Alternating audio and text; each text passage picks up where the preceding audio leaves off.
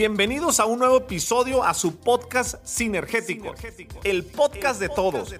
Un espacio donde invito expertos, agentes de cambio y grandes personas con extraordinarias historias que te ayudarán a acelerar tu crecimiento en tu negocio sin descuidar tu persona, fondo antes que forma, haciendo sinergia con él, contigo y conmigo. Mi objetivo es inspirarte, motivarte, acelerarte y hacer sinergia para que juntos alcancemos todos nuestros objetivos. Si estás listo, comenzamos. Doctor Vic, amigo, qué gusto que te dieras la oportunidad de tener esta conversación aquí en el podcast. Gio me va a regañar por la pregunta que te voy a hacer, pero dije, la veníamos platicando. ¿Qué se siente ser el doctor más seguido de México? Híjole. Pues mira, no sé si soy el más seguido de México, pero bajo mis cálculos, sumando todos los seguidores y todo, te voy a dar la razón, pero no lo voy a decir yo. Sí. Creo que sí. Pues es raro, porque cuando piensas en un doctor, tú dime, ¿tú qué piensas, no? ¿Cómo piensas en un doctor? ¿Piensas en una persona con bata, a lo mejor un poco grande, ¿no? A lo mejor con canas ya, mucha experiencia, te da mucha confianza. No piensas no piensas como en una persona joven, ¿no? Digo, ya no estoy tan joven, pero pues no piensas en una persona entre sus 20 y 30 años, ¿no? O sea, como decir doctor. Entonces, se siente raro, es raro, pero yo me siento muy bien porque me encanta la medicina y el hecho de trasladar las redes sociales hace que la disfrute al doble. Por eso me gusta, o sea, me gusta mucho eso. No, qué padre. Y fíjate que este episodio particularmente lo voy a disfrutar mucho. Tengo varios amigos doctores, ahorita que te escuchaba que estás en la especialidad de traumatología, ¿no? Exacto. Tengo un gran amigo traumatólogo, doctor del San Javier, una eminencia. Le ha ido muy bien, ya tienes 46 años. Yo tengo una agencia de marcas personales, una agencia de estrategia digital y llevamos marcas personales. Y actualmente me han buscado como 6 o 7 doctores que están empezando. De hecho, tengo un muy buen amigo, cliente que está también en tu ramo, que es doctor, que está empezando en Tepic. Y veo que cada vez más doctores se quieren meter y todo el mundo te cita como referencia, ¿no? O sea, te conocen. O sea, es algo que se me hace bien interesante. Pareciera que es una industria como la mía, los abogados, no me meto, yo soy serio, de bata, pero creo que no sé si te habías dado cuenta. No, yo estoy hablando de un microejemplo de mis amigos doctores que te conocen y que dicen que eres la referencia. O sea, has sido punto de lanza para una industria. Híjole. Pues ¿estás consciente de esa parte? Sí me lo han dicho algunas personas, pero a veces no lo tengo presente. Fíjate que antes no era así. Antes, al principio, cuando empecé, hace como ya casi 4 años, veían lo que yo hacía y sobre todo la comunidad médica era aversión, es decir, ¿cómo puede un doctor estar en los medios digitales, en comunicación? ¿Qué es eso? Tienes que dedicarte exclusivamente a ser médico. Te lo digo desde un punto porque en mi familia también hay muchos doctores. Mi papá era doctor, era internista y cardiólogo. Mi abuelo era hematólogo y tengo tíos doctores. Entonces todos ellos están chapados a la antigua. Y sobre todo cuando empecé, todos decían, ¿qué es eso? ¿Por qué estás mostrando como la medicina, la salud en las redes sociales? O sea, ¿qué es un juego? Esto no es un juego, es el cuerpo humano, la salud. Hoy en día es totalmente diferente y la verdad se me hace un fenómeno bien chistoso porque hoy en día tú te metes a redes sociales, buscas la palabra doctor y te salen fácil como 200, 300 resultados de muchos médicos que ya están en redes sociales porque precisamente en el ámbito privado se venden por redes sociales. Tú debes conocer, quieren hacer marca personal de su imagen como médicos, reumatólogos, internistas, ginecólogos, ortopedistas por redes sociales. Los que operan sobre todo lo están usando mucho. ¿Cómo se llaman los cirujanos plásticos? Cirujanos plásticos. Ellos son los que están más en redes sociales. Yo me acuerdo hace 4 años que nadie estaba. O sea, realmente como mainstream en ese aspecto no estaban. Hoy en día todos se pelean, todos dicen, oye, yo quiero figurar, y están trabajando con marcas, están haciendo lives, están en YouTube, en TikTok, haciendo TikTok súper virales.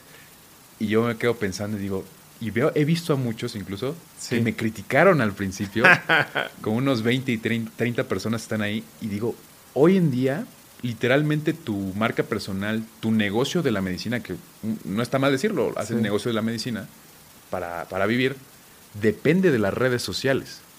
Otros lo hacen para enseñanza, otros lo hacen con otros fines y otros lo hacen para... también la parte de las farmacéuticas y las empresas que se dedican a salud no lo hacían antes. Era como un nicho muy cerrado en el que no se metían tanto en algo, redes sociales, publicidad. Hoy en día todos están ahí. Entonces, hoy ya que lo veo en retrospectiva, digo, wow, está padrísimo ser como parte de esa evolución que ha pasado a través de estos años. Y hoy en día, pues ya levantas una piedra y hay 20 ginecólogos en Instagram, ¿no? Sí. Entonces, no sé, está padre. Oye, tienes 29 años. Sí. ¿Empezaste hace 4 más o menos? 4 años. O sea, empezaste a los 25 años. Sí, 25 más o menos. ¿Seguías estudiando medicina o ya eras médico? No, estaba precisamente en el servicio social. Ok. Acabando el servicio social. Porque entiendo que el tema de medicina es una carrera bien larga, ¿no? Sí. Es lo más largo que hay, ¿no? Son 6, 7 años de medicina. Luego, si quieres hacer alguna maestría, pues puedes hacerla. Puedes hacer la especialidad, que son 4 años en este caso, más la subespecialidad, que son 1 o 2 años. Entonces, ahí depende, ¿no? Terminas todo como a los 30 y tantos años. 30 y tantos, vas acabando todo. Oye, ¿y por qué? Platícame un poquito del momento. Para mí eres un gran visionario, sobra decirlo, lo acabamos de explicar. Creo yo que el que pega primero, pega 2 veces, primero en tiempo es primero en derecho. Hay muchas analogías de tener la visión y de tener el timing. Pero ¿a quién seguías? ¿Qué veías? ¿Por qué hacer redes? ¿Por qué hacer el canal de YouTube, sobre todo, que para mí es la red más complicada? No sé si hace años era fácil, pero a mí se me hace bien difícil esa red. Está difícil. Mira, yo antes, pues como buen millennial, pues yo veía mucho YouTube, ¿no? Okay. Yo veía youtubers famosos de Estados Unidos. Igual ya mucha gente no los recordará. Se llamaban Ray William Johnson, PewDiePie. Yo los veía, o sea, eran de videojuegos, eran de PewDiePie temática. sigue siendo un monstruo. ¿No es el que tú sigues, Gigo? Sí, que es el de los más seguidos en el mundo, ¿no? Sí, ya. Ah, ok. Está cañón PewDiePie. Entonces yo veía a todos ellos de videojuegos, de videos chistosos, de como tutoriales.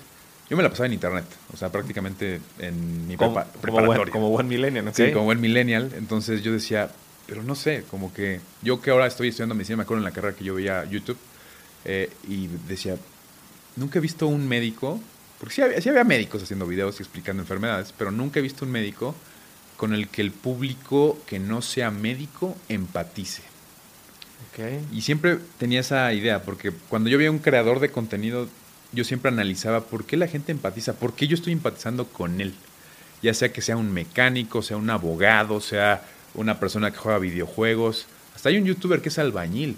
Un youtuber que está en la cárcel. También he visto un TikToker que hace TikToks desde la cárcel. ¿Por qué la gente empatiza con esas personas? ¿Neta hay un TikToker que hace TikToks desde la cárcel? Sí. ¿Cómo está eso?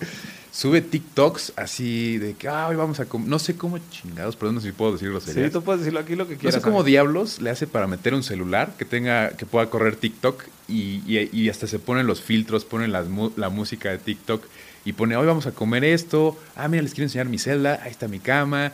Yo dije, no manches. Ha de ser súper viral ese amigo. Sí, o sea, y toda la gente, ¿cómo chingados le hace? Sí. Pero está en TikTok. Entonces, no importa qué seas, pero si sabes simpatizar con la gente, sobre todo tú que estás en el ámbito de la marca personal, puedes potencializar lo que sea. Sí. Entonces yo dije, en ese momento no pensaba tan ordenadamente como ahora, pero decía, ¿cómo empatizan conmigo? O sea, yo nunca he visto un médico que empatice conmigo. Yo que soy médico no me siento identificado con nadie. Entonces yo dije, yo quiero ser YouTube. Entonces le dije a mi hermano es abogado, por cierto, también. Okay. Él es de derecho mercantil y toda esta parte, pero también le gustan los videos. Entonces le dije a mi hermano, oye, ¿por qué no grabamos algo? O sea, ¿por qué no grabamos algo de medicina? Entonces, mi hermano y yo empezamos con una cámara muy rudimentaria, un guión, en la casa de mis papás. Okay. Y empecé a hablar de varios temas, ¿no? Empecé a hablar de la depresión, empecé a hablar, no sé si conozcas la homeopatía o te has escuchado hablar de la homeopatía, que son unos chochitos. Sí, a mi mamá le encanta y a mi suegra, y hablan mucho de ello. Es una cosa que se repite en todo el mundo, ¿no? Mucha gente toma homeopatía para curarse sin dañar su cuerpo, pero la evidencia científica dice que no sirve para nada, ¿no? Dice mi amigo, tengo un amigo que es doctor que dice, al final los homeópatas cuando se enferman, vienen conmigo, no se toman su homeopatía. Tiene toda la razón. Sí. Entonces, yo hice una crítica a la homeopatía. Anda. Una crítica bastante ácida, o sea, súper pasada de lanza. Ya metido en un personaje de que no, que la homeopatía.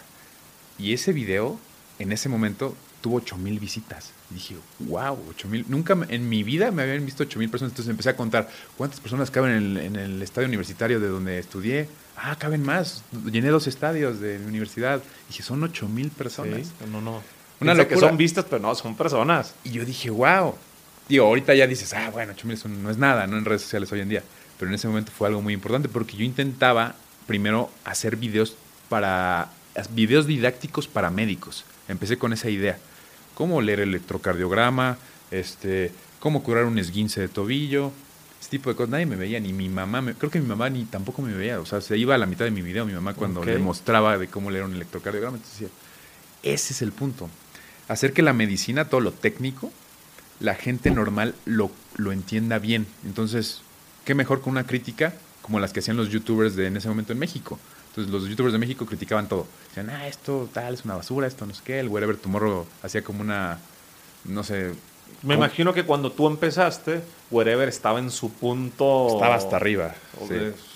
Todavía, creo que Luisito Comunica todavía no estaba tan arriba. Wherever era como el principal. Yuya era el principal.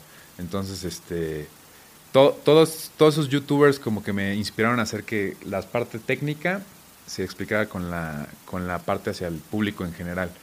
Y después busqué una metodología para que fuera interesante y que la gente se quedara empatizando conmigo durante mucho tiempo, a pesar de que fuera algo que dices, medicina, manches. Hasta que yo les hablara de un trasplante de algo, empatizar a gente que nunca había estudiado ni siquiera en la universidad, encontré una técnica para que les interese. Entonces ahí fue como que dije, esto me gustó mucho, voy a seguir haciéndolo, no me importa lo que digan, no me importa lo que diga mi papá, no me importa lo que digan los médicos, la comunidad médica, voy a seguir haciéndolo. Y pues aquí estamos. Y empezaste, ¿cuánto tardó para que pasáramos de un video de 8,000 visitas a los millones de vistas que tienes? Más o menos tardó como 1 año y medio. Okay. 1 año y medio fue. Fui aprendiendo del público que me iba viendo, fui aprendiendo de los nichos específicos que veían mis videos. Por ejemplo, hay temas como la marihuana, sí, que a mucha gente le interesan, ¿no? Pero si tú lo explicas aburrido, pues se duermen. Si tú lo explicas como una persona que es fanática de la marihuana, también no les gusta el video. Entonces dije, ¿cómo explico la marihuana? Y en la forma médica. ¿Sabes qué hice? Conseguí un cuate que es súper marihuano, que es de Iztapalapa. Es una zona súper peligrosa en la Ciudad de México. Y le dije, oye, invítame, ¿dónde compras la marihuana? Sí. Quiero que me invites. Entonces me llevó literalmente a todo este negocio de la marihuana. Me enseñó cómo preparaban la marihuana, todos los compuestos bioquímicos que le ponían ahí a ciertos tipos de marihuana. Y no manches, ese video estuvo cañón. Entrevisté también a otro youtuber que él se mete todo tipo de drogas y te cuenta cómo es el efecto con cada droga, con la cocaína, con la marihuana, con LSD, y lo relata en el video. Sí. Entonces dije, quiero a él en este video de la marihuana. Y también invité a un médico que es experto en todo esto del cannabis, el THC, CBD, para que sea la parte científica. Sí. Y puse artículos, puse la investigación un poco, por así decirlo, ilegal, ¿no? En Iztapalapa. Entonces, ese fue el gancho para que la gente dijera, no mames, se emitió Iztapalapa, un doctor, a hablar de marihuana y ver cómo la preparan literalmente gente que, pues, tiene rifles, ¿no? Está aliada con el narcotráfico en este país. Y andabas tú allá con... Y también fue con los investigadores de la CONACYT a hablar de la marihuana y todo eso. Entonces, ese video tuvo tantas cosas en conjunción que fue un éxito. Entonces dijeron, no mames, la gente empezó a decir, se está esforzando porque aprendamos. Sí. Me acuerdo que ese video lo vieron mis familiares, se horrorizaron, pero lo vieron hasta el final. Y yo dije, wow. No importa que se horroricen mientras lo vean hasta el final. Hasta el final. La retención era del 90% del video. Y dije, esta es la táctica. No todo tiene que ser aburrido, no todo tiene que ser científico, no todo tiene que ser puro desmadre. Combinación. Tiene que ser una combinación, un remix de todo. Entonces fue creciendo en ese punto con ese video. Después vi que mucha gente veía las series médicas. Grey's Anatomy, ¿la has visto? No sé si Doctor House, ¿te suena alguna de esas? The Good Doctor últimamente. Todas esas series médicas la gente preguntaba, oye, ¿son reales? ¿Realmente los doctores se meten con todos? ¿Realmente los doctores salvan la vida con los choques eléctricos? ¿Realmente es así? ¿Realmente operan de esta manera? ¿Realmente Doctor House al verte te puede decir, tú tienes hemofilia? Entonces mucha gente tenía esas dudas y dije, ¿por qué no hacer una videoreacción? Las videoreacciones existían desde hace mucho tiempo. Por ejemplo, videoreacción a videojuegos, a películas, Sí. Marvel. Pero nadie en ese momento había hecho una videoreacción a las series médicas siendo médico. Entonces dije, voy a ver qué es real y qué no es real. Y ese video hay una serie que se llama The Resident, que se traduce como El Residente, que es de medicina. Ese video reaccioné y en la primera semana, fue una locura. Tuvo 2.800.000 visitas. Y yo estaba manejando un promedio entre 200.000, 100.000. Ese video se volvió una locura. Estuvo en Tendencias México, hasta el periódico El Norte. Me invitó nada más para hablar del video. Yo dije, qué cagado, ¿no? Entonces empecé a ver como que empezó a crecer el canal. Hice video reacciones, hice otros experimentos. ¿Tú ubicas a farmacias similares? Sí, claro. Hay mucha gente que va, ¿no? Y son consultas de 30 pesos. ¿Alguna vez has ido, digamos, o has tenido algún amigo que ha ido? A veces son buenas consultas, a veces son muy malas consultas. Pero nadie sabe qué hay detrás de todo eso.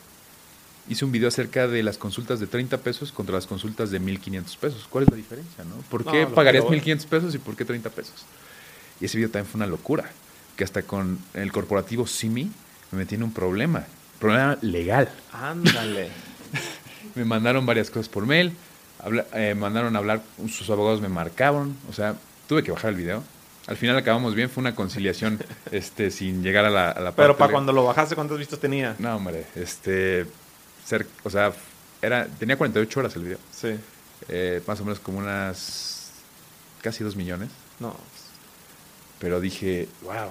Pero estas interrogantes son para el público en general, dicen. Sí. ¿Por qué yo pagaría 1.500 pesos? ¿Por qué pagaría 5,000 pesos por una consulta si pudiera una de 30 pesos? ¿Cuál es la diferencia? ¿Cuál es la diferencia entre ese médico y el otro médico?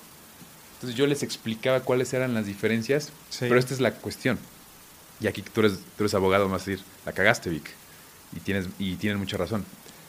Me llevé unos lentes espía, como los que traigo, con una cámara integrada, para que la gente experimentara cómo era una consulta de 30 pesos normal en un consultorio Simi, y después una consulta de 2,000 pesos en el Grupo Ángeles.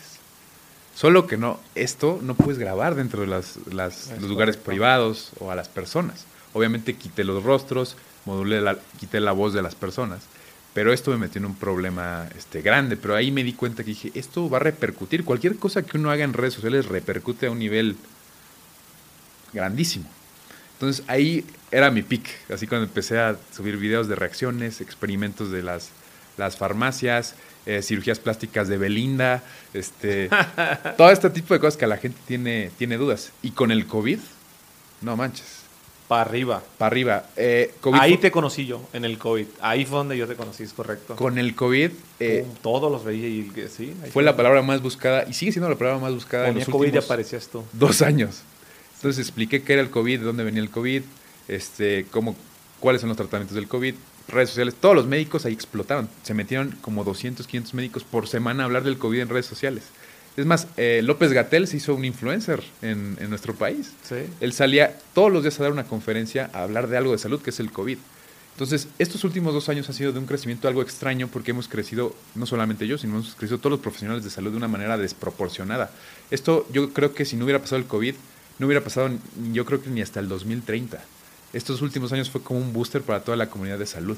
Sí, el buscador era nato, o sea, es todo. Dudas, COVID, cómo se contagia, sí. Yo ahí te conocí yo. Entonces yo lo vi como algo bueno porque dije, esto va a ser, el COVID va a ser que la gente se interese por su salud. Sé que es algo muy malo porque es una pandemia, nos limitó en muchas cosas a nivel de negocios, a nivel mató a muchas personas, sí, lo sigue haciendo, pero creo que esto nos va a abrir los ojos de que la salud es una de las cosas más importantes que tenemos y era mi objetivo principal desde el principio.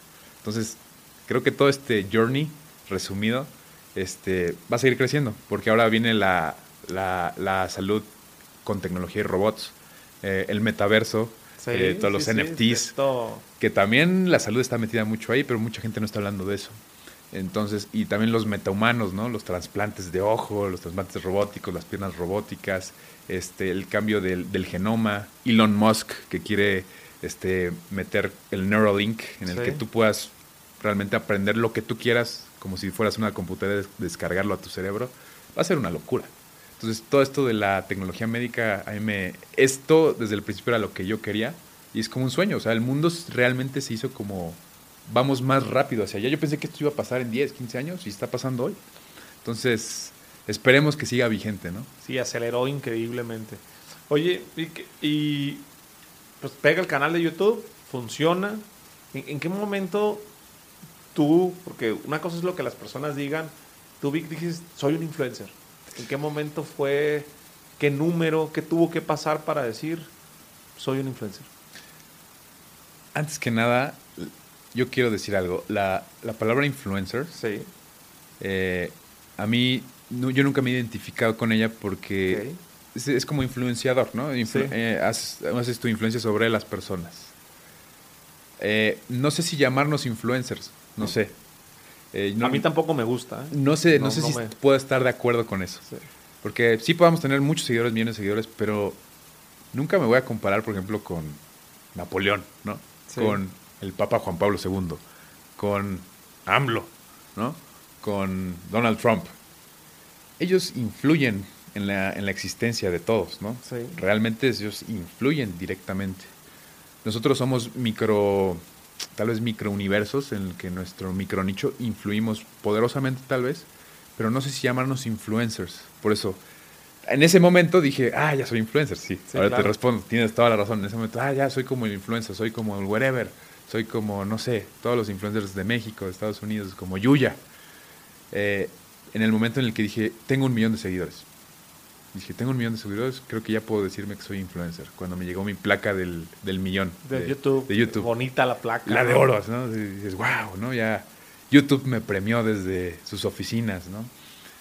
Ahí dije, soy influencer. Y en ese punto, yo creo que a muchos nos pasa, sobre todo en redes sociales, y ya me lo habías comentado fuera del aire, Sí. que se hace un vicio, ¿no? Sí, Y se sientes vuelve. que literalmente puedes tú mover las cosas, eres súper, estás acaparado por las redes sociales súper bien. Y se nos sube a la cabeza eso. Desafortunadamente sí. Y es un ciclo. No sé si alguien vaya en algún futuro a escribir como la enfermedad del influencer. De qué es las etapas por las que pasas cuando mucha gente te hace caso y te sigue y te pone like. Y esa liberación de dopamina en el cerebro que ves cada vez que ves, mira, vieron mi video 1 millón de Y personas. quieres volver a verlo y lo ves y Ajá. lo ves y le das a actualizar. Sí, y dices, mira, ya lo vio Elías Ayub. O Sí. ya estoy hablando con Carlos Muñoz. O todo eso, yo creo que es parte de una patología que nos hace adictos a las redes sociales, nosotros siendo parte de las redes sociales de manera activamente. Entonces, en ese punto yo me sentía así, yo me sentía, al 1 millón de seguidores me sentía, wow, soy acá, top, que estuvo mal, porque después te das cuenta y dices, ¿realmente qué estás haciendo por el mundo? ¿Realmente qué estás Sí. haciendo por tu nicho de la medicina? Solamente mucha gente te conoce, pero ¿qué has cambiado? ¿No? ¿Qué estás aportando al mundo? Hoy en día veo que muchos médicos están en esa parte en la que Sí. dicen, wow, tengo el 1 millón, tengo tantos seguidores, digo del COVID esto y todos hacen lo que yo digo. Es más, López Gatell se hizo adicto a la atención. Cada vez que hablaba, dijera algo bueno o algo malo, a él le encantaba la atención. Sí. Lo pusieron ahí a la fuerza, pero después le encantó el hecho de que tuviera los reflectores. Mucha parte de los políticos, ¿no? son tal vez adictos a esa atención y por eso son políticos. También digo, la política, como dicen los políticos, mi hermano también estudió ciencias políticas, me Sí. decía, hay una definición de política oficial y una definición, los políticos la sabemos, y es la lucha por el poder, ¿no? Entonces, yo lo veo así en redes sociales, todos quieren poder, quieren tener un poco de poder. Lo nieguen, yo sé que en su ser, fisiológicamente les hacerse sentir bien ver algo que está creciendo, que la gente los ve, o buenos comentarios. Entonces, ahí fue cuando dije, yo soy influencer. Esa es una respuesta un poquito larga, pero te lo explico por qué lo dije. Y hoy en día no me gusta la palabra influencer, es una cosa que nunca ya no me siento identificado. Pienso yo que todas las personas que hacemos redes y que tienen más tiempo como tú haciendo redes sociales, como que es una curva, ¿no? Exacto. Es un sub y baja de emociones, que a ti te veo, por ejemplo, ya lo platicaba con mi amigo Humberto, me dice, vi que son las personas más listas que conozco, de las más serias, y es un crack haciendo redes, ya entendió muy bien cómo está el juego, porque de pronto me toca entrevistar, he conocido personas que que tienen tráfico y los digo, ay, cabrón, este güey anda bien arriba o Están cañones, ¿no? o todo lo ve por seguidores. ¿Cuántos seguidores tienes y quién tiene más? Y Has tenido esas pláticas, ¿no? sí. ¿Cuántos seguidores tienes? Sí. ¿Cuántos números, no? ¿Cuáles son tus números? ¿Y cuáles son tus estadísticas? Y como que pareciera que ese es tu carnet de vacunación. Ahora como la vacuna para dejarte pasar al estadio en Estados Unidos. Si no lo traías, no entrabas al estadio, ¿no? Como el cubrebocas en una plaza. Sí. Pero sí te veo que estás en un entendimiento. Yo igual, yo hago la clasificación y digo, hay influencers, hay creadores de contenido y hay marca personal. Hay gente que construye su reputación digital. Yo soy muy pro de construir reputación digital, pero coincido contigo. Ahora, para ser influencer, para crear marca personal, para construir una reputación digital, para tener seguidores, necesitas aprender a crear contenido. Exacto. A menos que la televisión o los medios masivos te los pase, pero eventualmente para crecer tienes que crear contenido. Tú estabas estudiando medicina, te vas a las prácticas, es doctor. ¿Cómo le hiciste para grabar? ¿Tú grabas? ¿Contrataste a alguien? ¿Tú y tu hermano compraron cámara? ¿Cómo estuvo ese proceso? Al principio compramos todo el equipo. Sí. Lo hacíamos mi hermano y yo los primeros 6 meses. Después dije, es imposible. Hacer una edición, una producción, tener una vida como médico, pues no puedes. Tienes que tener guardias cada tercer día. Sí. Estar ahí encerrado en el hospital 36 horas. Ver pacientes que están literalmente graves, que su vida depende de tus manos. Yo dije, necesito un equipo. Entonces busqué a una persona, y dije, necesito una persona que sea cabrona. Una editora y su equipo de producción, luces, cámaras. A mí en esta parte a mí me gusta mucho aprender de la gente. Sí. Algo que muchos me han dicho, por eso haces lo que haces. Y por eso a muchos médicos les cuesta trabajo hacerlo. Porque los médicos son las personas más egocéntricas del planeta. Ellos dicen, yo lo puedo hacer todo, a mí nadie me enseña nada. Yo nunca me he identificado con eso. Yo siento que los médicos, al hacer eso, son las personas, son egocéntricas, pero no lo saben todo. Son personas que se quedan en la estupidez por el egocentrismo. Te lo digo yo desde mi nicho, y me van a odiar mi nicho cuando escuchen esto. Pero a mí lo que me pasa es que cuando conozco a alguien, conocí a esta editora que estudió comunicación, hace videos, todo, trabajó en Netflix. Entonces dije, wow, ¿cómo le hace para entrar a Netflix, no? O sea, ¿cómo le hace para todo eso? Ella sabe todos los programas de edición, todos los programas, las cámaras, cómo están hechas, el audio.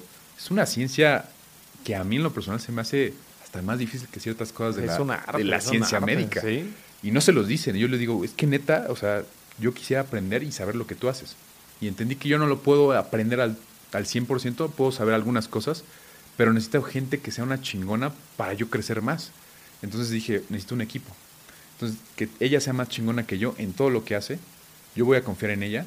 Entonces ella me producía, me grababa, me editaba, mientras yo estaba, no sé, en las guardias, estaba en el servicio social, dando consulta, viendo pacientes. Grabábamos así como, no sé, 10 videos en un día y los sacábamos así repartidos en todo el mes.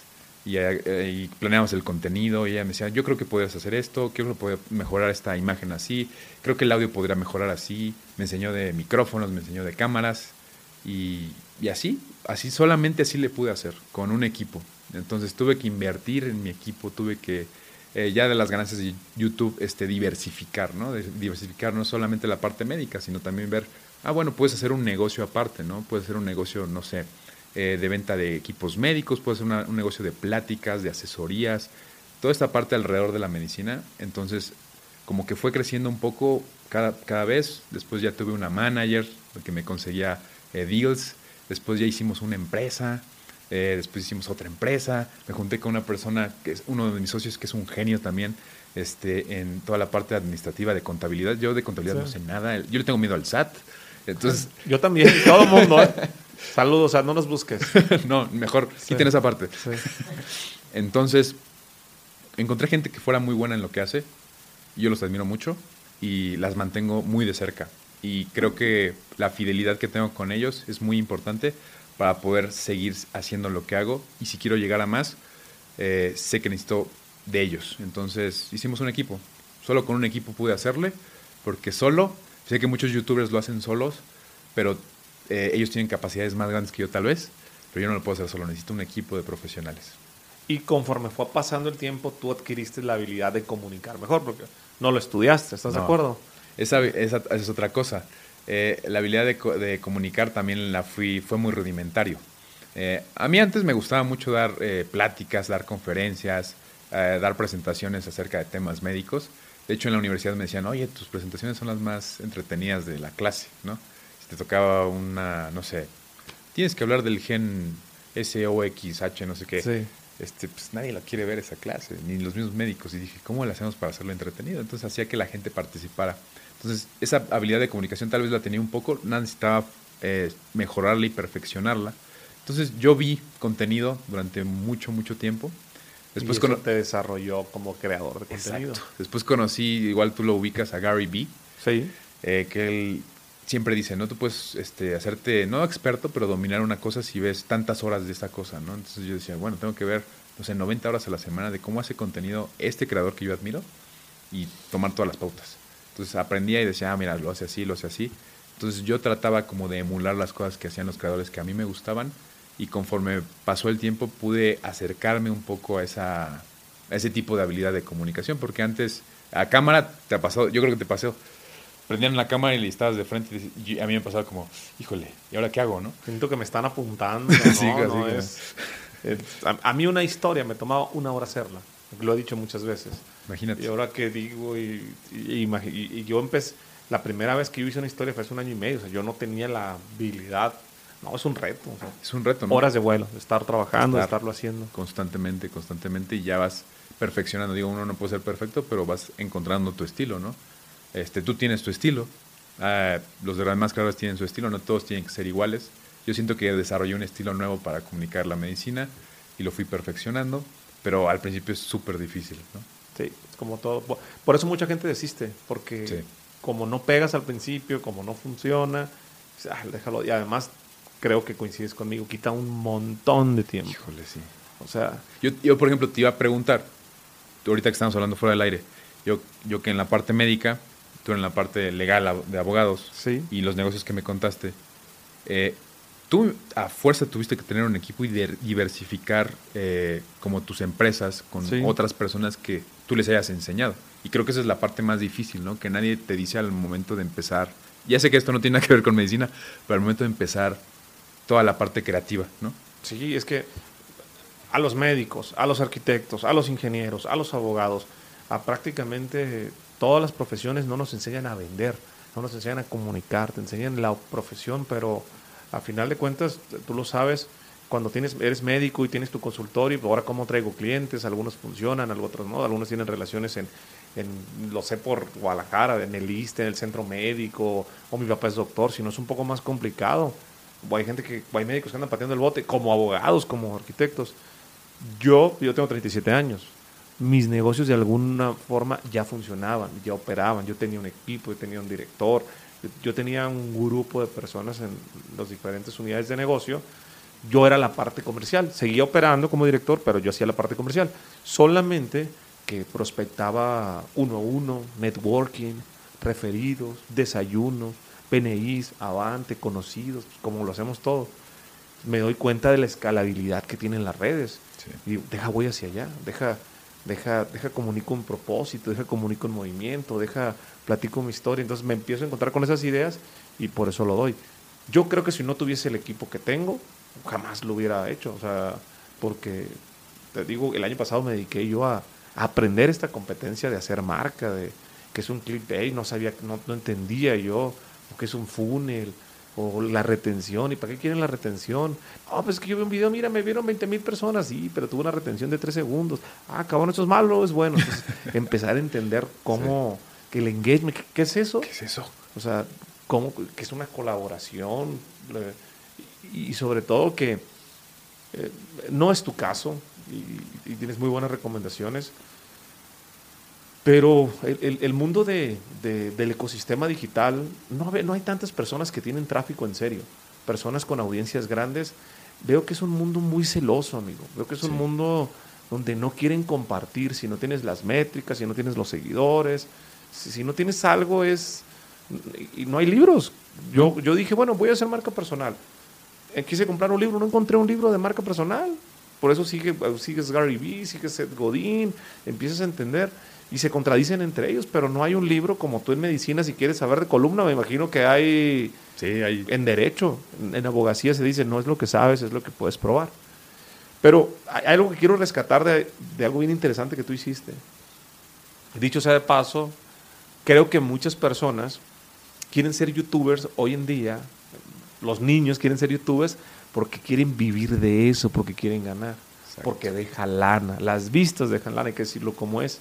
Sí. Pero hay que tener vistas interesantes y hay que tener una audiencia. De lo que tú me has platicado, tú nunca no veo que pensaras en vistas, no pensaste en dinero, o sea, querías crear contenido.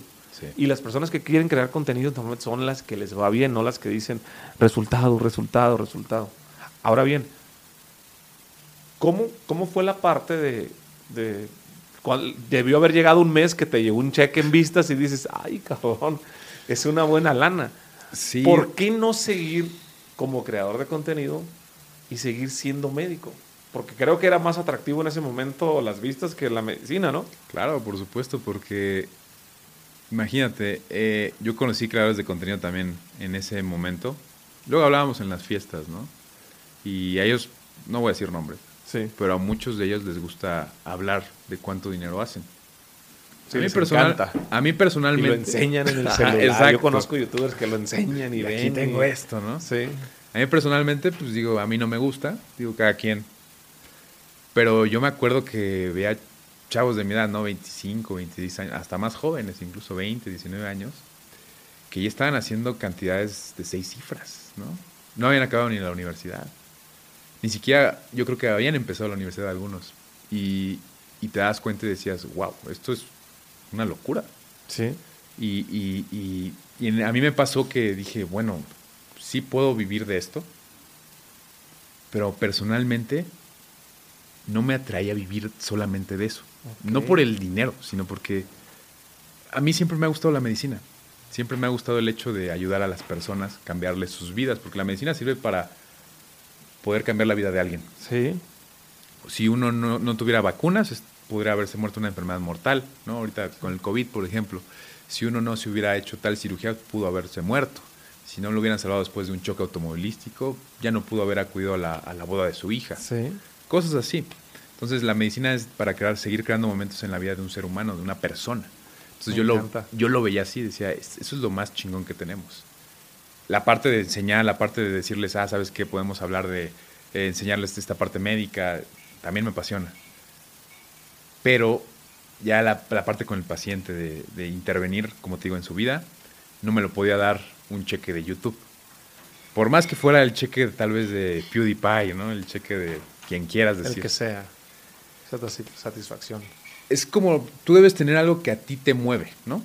Algo que a ti te mueve. Dices, yo soy chingón en marca personal, soy chingón en derecho, pero hay algo que a ti te apasiona. Hay algo que dices, yo no lo voy a dejar, es más, si no me pagaran lo haría, ¿no? Ya me acostumbré, me gusta, llevo mi vida haciéndolo, ¿no? Algo que le puedas platicar, no sé, a tu pareja, sí, a quien quieras, a tus amigos y decir, no mames, ¿viste esto? O sea, que lo digas sinceramente, oye, pasó esto.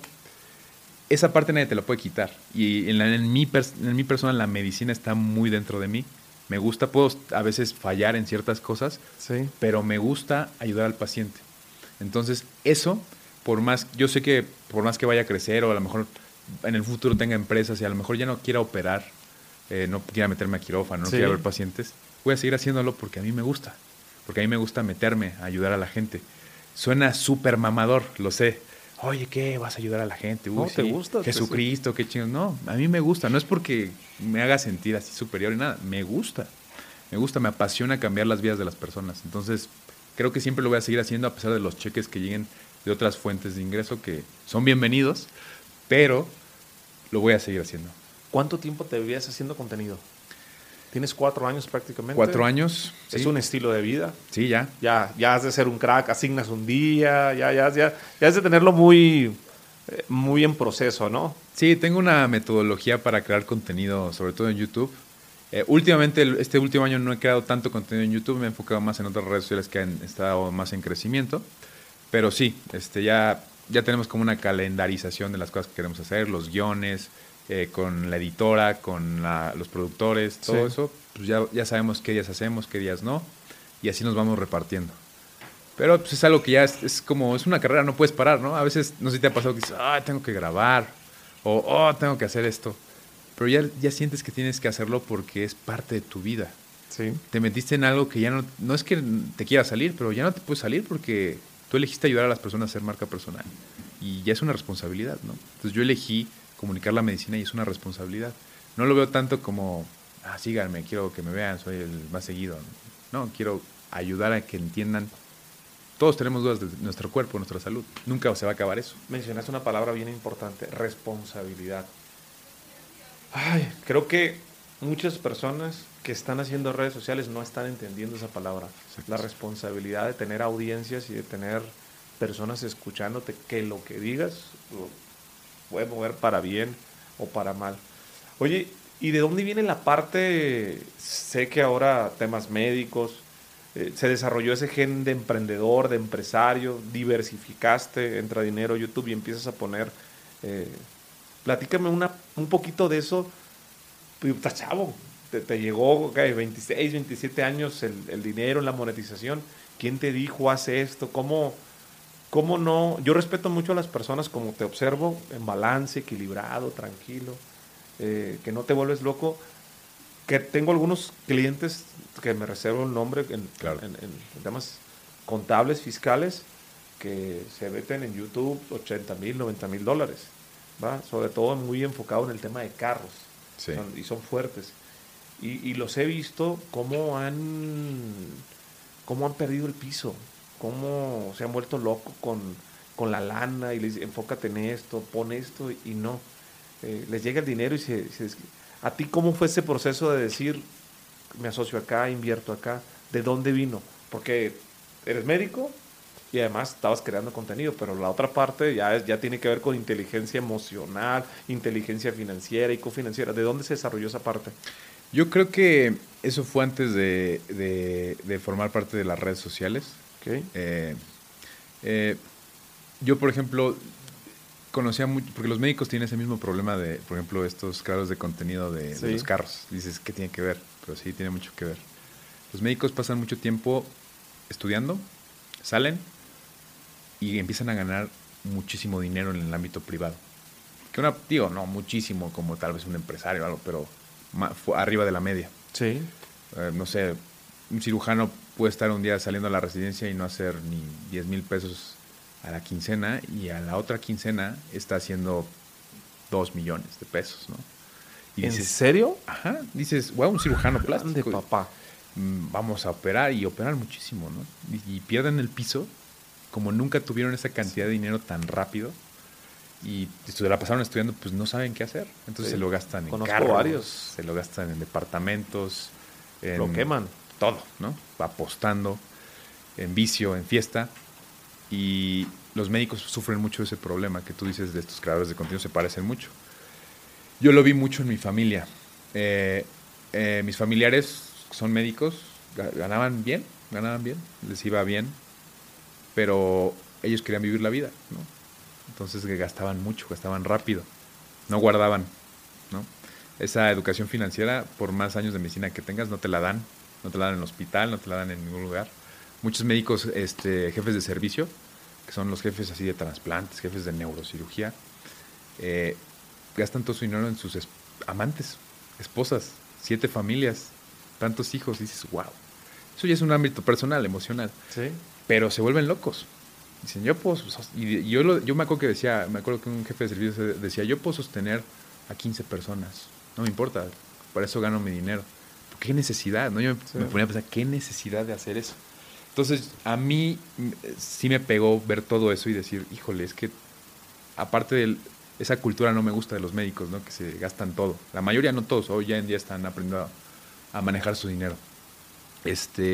Entonces, yo tenía varios amigos, por ejemplo, conocí a varios amigos que también son youtubers, y ya tuvieron ese momento en el que ganaron mucho dinero y se acabaron todo, y después aprendieron a ahorrar, ¿no? Aprendieron a invertir. Y ya me dijeron, oye, a mí me pasó esto. Yo tenía estos cheques de no sé cuántos miles de dólares, estas marcas llegaban, Adidas llegaba, tal persona llegaba, Sí. y me decían, me gasté todo el dinero de una sentada. ¿A ti que no te pase? Entonces, Yo soy como muy así de que aprender a ser como Uy. una esponja y decir, voy a irme con cuidado. Ok. Entonces me junté con gente que fuera mejor que yo para manejar el dinero y le preguntaba y le decía, oye, ¿qué opinas de esto? Por ejemplo, si yo tengo un tema de legal, yo nunca me atrevería a hablar acerca de eso si no lo conozco, ¿no? Entonces, en ese aspecto, en la parte de administrativa, de contabilidad, creo que me junté con las personas adecuadas para saber reinvertir y hacer empresas, sobre todo porque mi objetivo no es tanto la parte del dinero, sino la parte de la transformación tecnológica de la medicina. Creo que en Sí. México no tienen esa cultura los médicos. Entonces, yo quiero que se apoyen más de la tecnología. Yo veo que en Estados Unidos es súper normal, ¿no? Elon Musk es súper normal que vayan Sí. a invertir tantos millones en Neuralink, en androides, en todo este tipo de cosas. Hoy en día, México no tiene eso y esa es mi meta. Y para eso necesitas dinero, necesitas inversionistas, necesitas empresas. Entonces, hay que saber cuidar bien las cosas que hace uno. Entonces, yo creo que fue todo eso, ese conjunto de cosas que me hicieron. No te lo gastes en un Ferrari, ¿no? Como varios, tal vez, creadores de contenido, que yo no tengo nada en contra de ellos, y los Ferraris son carros Están súper muy chingones bonitos, que me encantan. que además son rojos. Quisiera me tener gustan. uno, Sí. pero no comparto esa parte, ¿no? Sí, pero creo que ese consejo le va a servir a muchas personas, sobre todo que tienen, me han buscado, ahorita llegó recientemente a la agencia una chava que tiene en todas sus redes como 8 millones de seguidores. Wow. Y tú pareciera desde fuera que, digo, con esa cantidad de tráfico están haciendo el dinero de la vida Sí. y no saben monetizar. O ya monetizaron y se gastaron toda la lana. O sea, una cosa es ser creador de contenido, tener tráfico, tener otra audiencia, y otra es ese IQ financiero. Por eso me llama... digo, yo te sigo del COVID y cuando empecé a hacer redes, pero Humberto Herrera se refería, es un tipo muy listo, aparatos médicos y asociados. O sea, ¿qué edad tiene? Le pregunté. Tiene 29 años. Ah, cabrón, le digo, ¿cómo Porque uno pensaría que el médico, conozco, y no se trata de generalizar, digo, tengo muchos amigos, es como muy típico, ¿no? Ahí en el San Javier, en el Puerta de Hierro, traen unos pinches carrotes y es de doctor. Sí. Sí, es como que también le chingan 15, 20 años estudiando, entonces cuando empiezan a hacer lana dices, hay que tener mucha inteligencia para poder hacer esa parte. Oye, y actualmente, ¿cómo equilibras, cómo llevas ese balance entre el tráfico, entre hacer marca personal, entre crear contenido, entre llegan las campañas, hay que darse el tiempo para el contenido, pero estás en la especialidad e implica tiempo? ¿Cómo balanceas y cómo equilibras el Dr. Big en medicina, Dr. Big creador de contenido, que al final es la misma persona, pero el tiempo tiene su chiste? Pues como te decía, es la parte más difícil, pero creo que puedes hacer más eficiente todo ese tipo de cosas con un equipo que sea mejor que tú en todas las cosas que tú no puedas dominar. Yo siempre busco gente que, Dios, yo no sé hacer eso, yo no sé editar un video al 100% y ponerle efectos. Yo admiro mucho esa parte, no sé, te digo, la parte... Yo también, las transiciones. Sí, las transiciones, wow, o sea, ¿cómo lo hacen, no? Siempre consigo a personas así, las quiero conocer y sobre todo crear un vínculo de fidelidad laboral, ¿no? Porque pues, hoy en día es súper desechable las relaciones que tenemos con, ya sea de pareja o amistad o incluso laborales, son desechables, ¿no? Pasan muy rápido. Hoy en promedio no sé cuántas relaciones tengo una persona normal, pero yo lo veo así. No quiero que sea desechable conmigo, quiero que sea duradero, quiero que tenga fidelidad este hecho y así nos podemos sentir más a gusto para hacer las cosas más eficientes y todos nos puede ir bien. Sí. Digo, no soy empresario ni nada, pero eso he aprendido a través del tiempo con los equipos que he tenido, te digo, los equipos de management, de marcas, los equipos Claro. de creación de contenido, de producción, en la parte de la empresa de salud también, ver qué podemos hacer para que todos estemos más a gusto, más felices y crear ese ambiente de bienestar y fidelidad. Entonces, yo creo que así es la única forma en la que haya una comunicación rápida, de fidelidad y que tengamos un buen equipo en la que yo puedo repartirme bien. Ahora, cada tercer día tengo guardia, ¿no? Por ejemplo.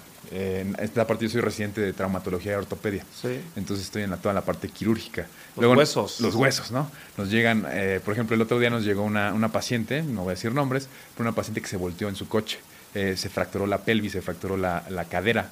Era una paciente joven, entonces yo tenía que hacer un live con Médicos Sin Fronteras, pero la paciente, yo salgo a las 2 de la tarde, pero la paciente llegó a la 1 de la tarde. Y esos pacientes tienen que entrar directamente a quirófano. Si no, se van. Evidentemente yo podría decir, pues que entre las personas de menor jerarquía académica al quirófano, yo me voy a hacer mi live con Médicos Sin Fronteras. Pero te digo, de nuevo, esa parte yo no puedo dejar a un paciente ahí, ¿no?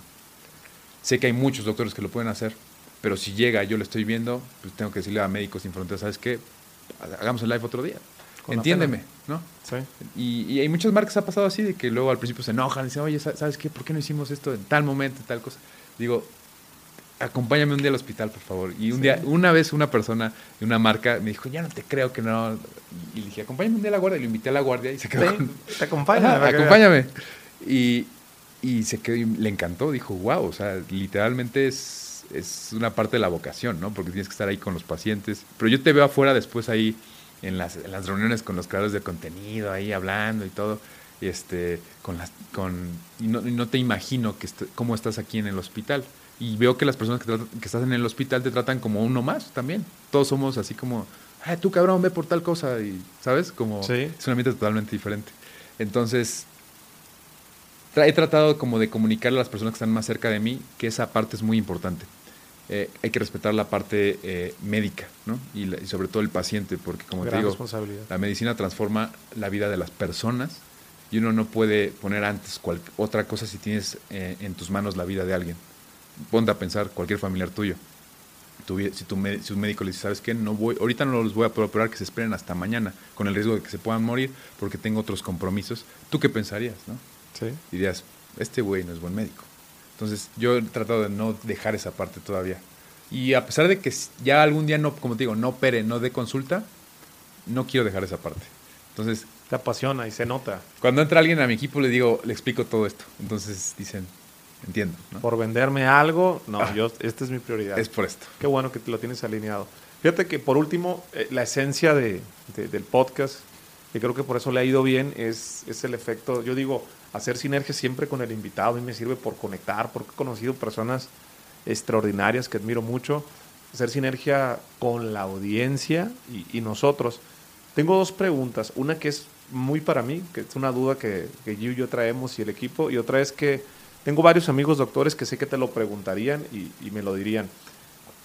La primera es, en los últimos 2 meses me han estado buscando agencias de managers, ¿va? El tráfico ha crecido, el podcast le ha ido muy bien, estamos en 2 a nivel nacional, se han acercado las marcas. Yo no hago menciones, yo nada, yo como te digo, yo tráfico lo uso para mis negocios y para el movimiento y hagan sinergia. He hecho una mención en toda mi vida y no me sentí cómodo. No, esto no es para mí, ¿va? Pero yo me doy cuenta de los leads, la cantidad de mensajes que llegan y todo. Entonces, la duda que yo tengo es si me voy y contrato un experto como un manager o no. Creo que todos pasamos por ese momento Claro. ¿Por qué sí, por qué no? Yo te voy a decir sí. Okay. O sea, esto es personal. La otra persona te puede decir que no y también lo respeto, pero yo te voy a decir que sí. Un manager yo lo veo como potencializa todas las cosas. Claro, si es un buen manager, porque también hay que encontrar la persona adecuada. Hay personas que pueden decirse que son managers y no saben hacer buenos manejos de tu marca, que es lo más preciado que tienes hoy en día. Yo pienso que sí, a mí me ha servido mucho. He tenido 2 managers en mi vida y han sido... Te voy a explicar desde un punto biológico. Sí. En el cuerpo humano tenemos células, que dentro de las células tenemos proteínas. Y hay ciertas reacciones bioquímicas dentro de las células. Para que una reacción bioquímica haga que se convierta en otra cosa, un compuesto, tarda tiempo, ¿no? Hay algo que se llaman enzimas, que son proteínas que aceleran el proceso. Sí. O aceleradores, ¿no? Catalizadores. Un manager es como estas proteínas que aceleran el proceso, que se puede llevar tal vez 2 meses. Si tú le inyectas esta enzima o esta enzima haces que actúe más, se lleva en 2 horas. Y el proceso es más rápido. Sí. Entonces, yo siempre he hecho esta analogía con los managers. que es muy teta, pero bueno. Es muy buena, me encantó. Pero ¿Te quedó claro? aceleran los procesos biológicos. Entonces, mi manager acelera los procesos biológicos, los procesos con marcas, Sí. los procesos de construcción de empresas, los procesos, eso lo hacen. Un buen manager, porque también hay enzimas defectuosas, ¿no? Hay enzimas que en vez de acelerar el proceso, te puede destruir todo el compuesto y llevarte al que la célula se muera, ¿no? Pero hay que encontrar la proteína, la enzima adecuada para que el proceso sea rápido, sea efectivo. Y estos son como coadyuvantes dentro del cuerpo humano. Entonces yo veo a los managers así. Los managers, oye, ¿sabes qué? Yo quisiera un día trabajar con Pfizer, quisiera trabajar un día con Novartis, quisiera trabajar un día, no sé, con la Secretaría de Salud. ¿Cómo lo hago? Y necesitas encontrar una persona que tenga los contactos, que una persona que sea rápida, una persona que sea efectiva. Y digo, yo solamente me voy a dedicar a ver lo que a ti te conviene y decir, ¿sabes qué? No te conviene trabajar con la Secretaría de Salud hoy, ¿no? Mejor te conviene trabajar con una farmacéutica, te voy a conseguir una farmacéutica, vamos a hacer todo lo que podamos en nuestras manos para conseguir esa farmacéutica. Y en vez de que yo, con las guardias, con todo, yo diga, bueno, un día se me va a ocurrir buscar un contacto, hablar y decir, quiero trabajar con Pfizer, quiero trabajar con la Secretaría de Salud, va a pasar un año. Y el manager lo puede conseguir en 2 semanas. Entonces digo, necesito mi enzima proteolítica para que aumente la velocidad de la reacción. Entonces, sé que es una explicación un poco, pues no sé, ñoña, pero a mí me encanta. Es siempre muy les digo, poderosa la explicación y creo que... Yo por eso te diría que sí. Creo que... Un manager sí. Creo que es la respuesta que andaba buscando. Saludos, compadre, que es mi socio en todo, incluyendo la marca, que teníamos esa duda, ¿no? Nosotros nunca esperamos los resultados que tenemos. Sí teníamos muchas ganas, pero no tan rápido lo que ha pasado. Y la segunda pregunta. Tengo muchos amigos médicos, recientemente son los que más me buscan en la agencia, que están rompiendo tabús. Y te estoy hablando de prestigio, de directores de San Javier, del Puerta de Hierro en Guadalajara, de instituciones. Posicionados. Sí, pero no lo digital. Pero han visto que otras personas se meten y no quieren que les coman mandado y que es lo de hoy y quiero que mi hija aprenda. Y particularmente el mes pasado fueron 6 médicos. Yo les doy mis consejos desde lo que me ha funcionado a mí, haz marca, ten paciencia, sé persistente, no te claves con los números. Pero bueno, viniendo del doctor más seguido de México, ¿qué le dirías a todas las personas que están en la industria de la medicina tratando de hacerse un nombre, de posicionarse, de tener una reputación digital, de ayudar, de tener seguidores, de tener likes, de tener engage, de tener una comunidad, vaya, porque ellos lo entienden de diferentes formas, ¿no? Claro. ¿Por dónde empezar? ¿Qué tienen que hacer? Pues mira, ¿cuál sería tu consejo? Lo primero es lo que no hacen, ¿sí? y que han hecho toda su vida y no se dan cuenta que también lo tienen que hacer en este aspecto. Los médicos les dejan estudiar libros así enormes, estar todos los días macheteándole al libro y exámenes y todo, y estar en la biblioteca y artículos nuevos y todo. Pero cuando quieren entrar a redes, no ven contenido. Y el contenido es estudiar, literalmente, conocer el contenido que existe. Yo siempre les digo, ¿cuál es tu mejor consejo? Ve todo el contenido médico que puedas. Anota, haz tus anotaciones, di cuál te gusta, cuál no te gusta, cuánto dura, qué red social es. Las redes sociales son como órganos, como sistemas del cuerpo. Entonces yo les digo, ve que cada sistema trabaja diferente. Instagram trabaja diferente, TikTok trabaja diferente, Facebook trabaja muy diferente. Entonces, estudia el contenido. No sé cuántas horas necesiten para eso, ¿no? No sé, sí. 60, 90, 100 horas estudiarlo. Ver el contenido que les gusta y aprenderlo. Porque lo que hacen ellos es meterse, salir con su bata blanca así y decir, urólogo que hacemos aumento de pene, ¿no? Sí. Eso es, te lo juro, y sí existe ese procedimiento. Y se venden así, pero el público ve eso y dice, oye, qué chingado, ¿no? ¿Qué es eso? O es más, ni siquiera los llegan a ver. Entonces, y eso bien hecho es viralísimo, es súper viral. Imagínate si un urólogo que quiere trabajar su marca personal. En TikTok eso es una bomba. Busca y promociona su tratamiento adecuadamente, obviamente, y éticamente. Pues imagínate, ¿no? Pero no lo ven así. Empiezan, nada, lo sacan y dicen, ya con eso pega.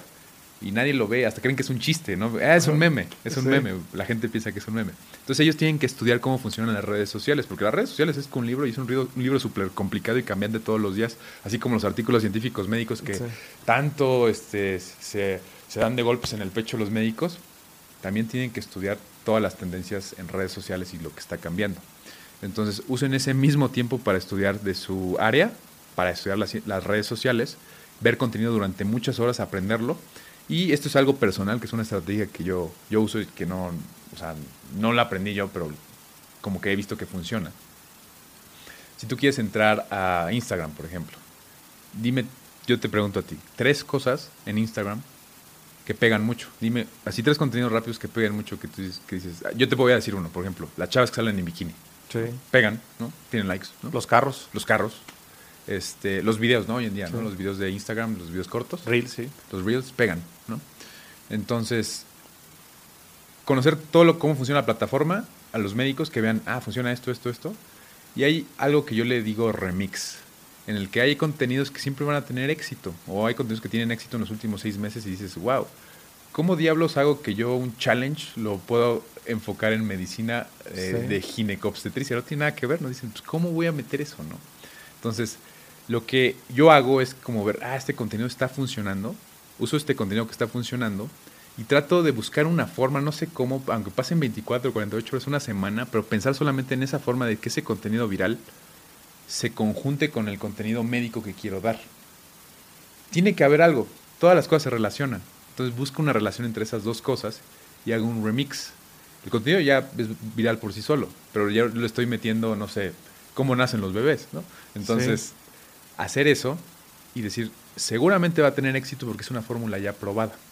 Entonces, lo principal es estudiar las redes sociales, ver el contenido, hacer remix con lo que tú haces y entender que la audiencia se queda con las emociones, ¿no? Y los médicos sí causamos emociones, pero en la vida real. En las redes sociales son paredes más planas que nada, que no les causa nada. Buenas tardes, soy el doctor García.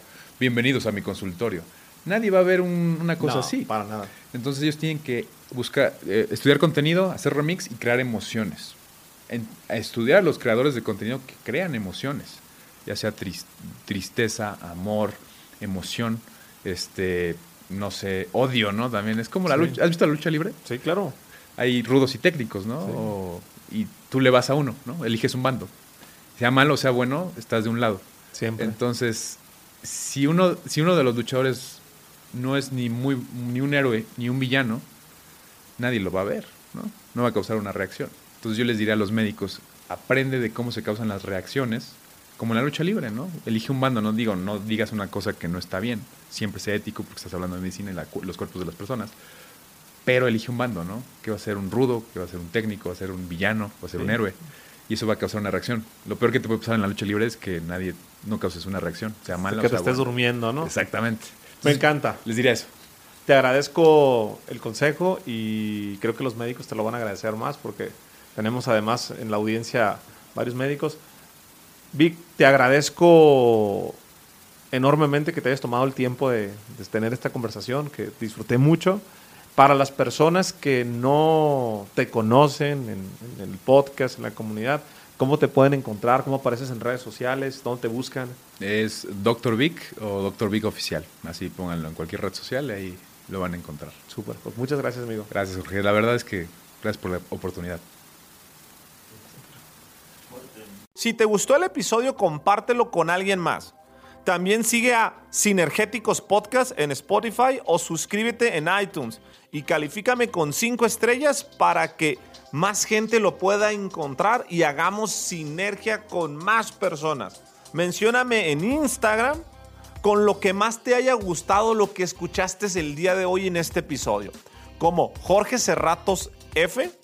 Eso es todo por hoy. Yo soy Jorge Serratos y espero que tengas una semana con muchísima sinergia. Step into the world of power, loyalty, and luck. I'm gonna make him an offer he can't refuse. With family, cannolis, and spins mean everything. Now, you wanna get mixed up in the family business. Introducing The Godfather at ChumbaCasino.com. Test your luck in the shadowy world of The Godfather slot. Someday, I will call upon you to do a service for me. Play The Godfather, now at ChumbaCasino.com. Welcome to the family. No purchase necessary. VGW Group. Void where prohibited by law. 18+. Terms and conditions apply.